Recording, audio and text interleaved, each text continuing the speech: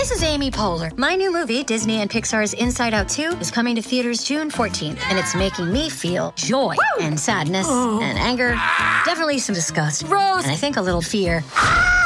But I'm also feeling these new emotions like anxiety, embarrassment, envy, and ennui.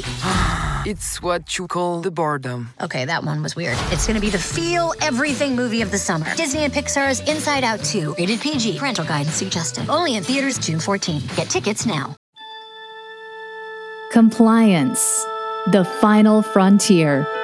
Tom Fox is the voyager of trekking through compliance. His mission? To explore the original series and seek out and share what it can teach you about compliance. Here's your host, Tom Fox.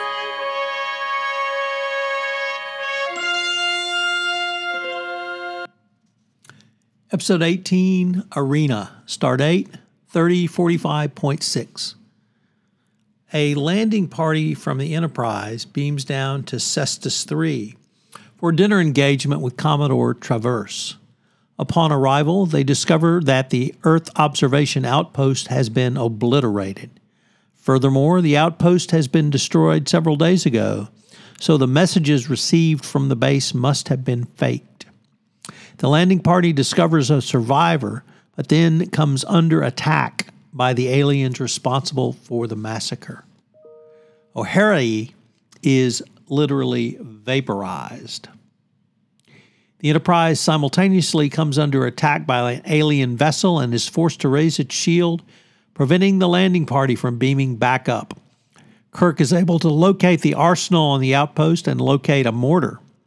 The aliens overload Spock's tricorder, causing it to explode, but Kirk is able to use the mortar to fire a blue sphere, which destroys the alien attackers.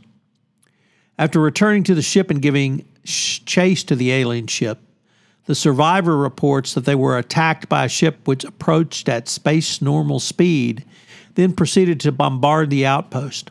The Enterprise increases its speed to warp 8 in order to catch the alien. You rarely hear of the Spaceship Enterprise in the original series going warp 8. Before they can do so, both the Enterprise and the alien ship are scanned and incapacitated. The responsible party is the advanced civilization calling itself the Metrons, and inhabiting an uncharted solar system. The Metrons force Kirk and the reptilian commander of the alien Gorn ship to duel to the death to determine which ship will survive. Both combatants are provided with auto-translation walkie-talkies, but Kirk thinks the device is only a recorder, so it gives away his location and his intention to the Gorn. However, although the Gorn is physically stronger than Kirk, it is much slower. Kirk rolls a boulder down a cliff and flattens the Gorn, only to see it push the rock aside and get up unscathed. Kirk then becomes ensnared in a set of ropes laid by the Gorn, but is able to escape, albeit with an injured leg. After Spock's entreaties to the Metrons, the crew of the Enterprise is permitted to watch the spectacle on the video monitor. Kirk is eventually able to outwit the Gorn by finding materials for making gunpowder, which consist of sulfur, carbon, potassium nitrate, i.e. saltpeter, and using it to propel the native diamonds, which are found on the planet, at the Gorn using a hollowed-out bamboo reed as a gun barrel. After winning the victory, Kirk convinces the Metrons not to destroy the Gorn ship, since it is possible that they view the Federation base as an encroachment on their territory. Kirk is returned to the Enterprise, which is mysteriously transported back to its original position on the way to Cestus 3. If you're a Trekkie at all, you will recognize this fun fact that Bobby Clark, the stuntman who played the Gorn, is one of the literally top fan faves at Star Trek conventions. I've heard an interview with him, and it's just amazing to hear this 80-year-old man talk about the cheers and yells he gets as the Gorn. So what are some of the compliance takeaways from this case or this episode? I think there's some interesting lessons here that you might not at first blush really pick up on, or at least think about. So first up, we talk about getting out of the corporate office and going to visit the troops, but how about doing that and listening?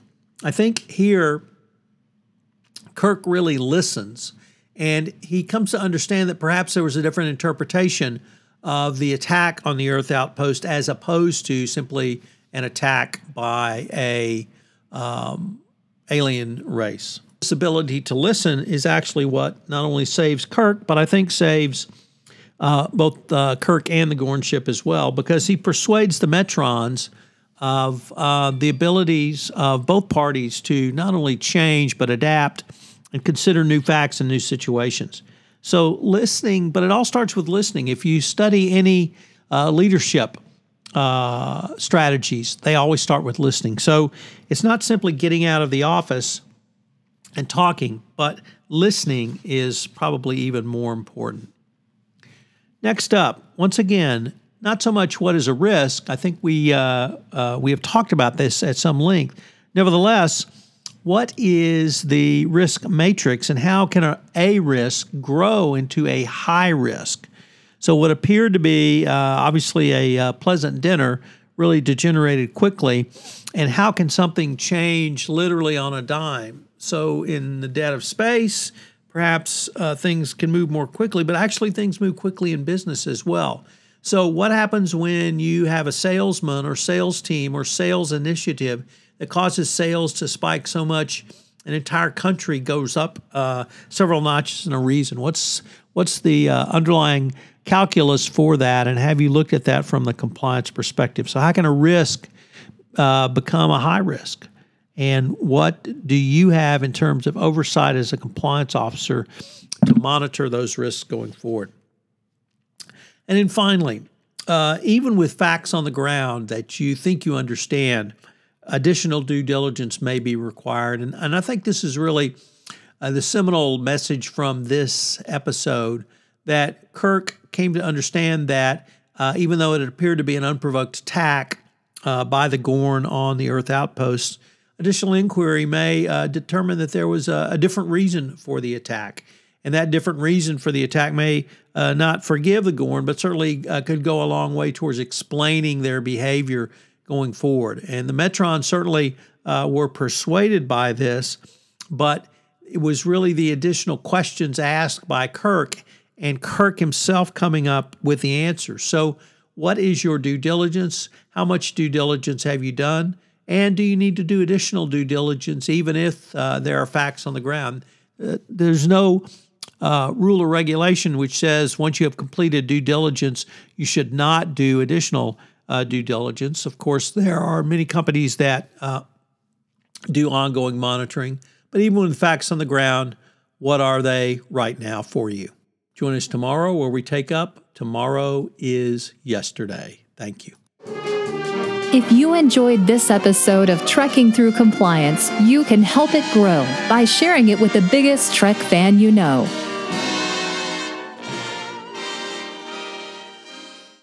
This podcast is a part of the C-Suite Radio Network. For more top business podcasts, visit c-suiteradio.com.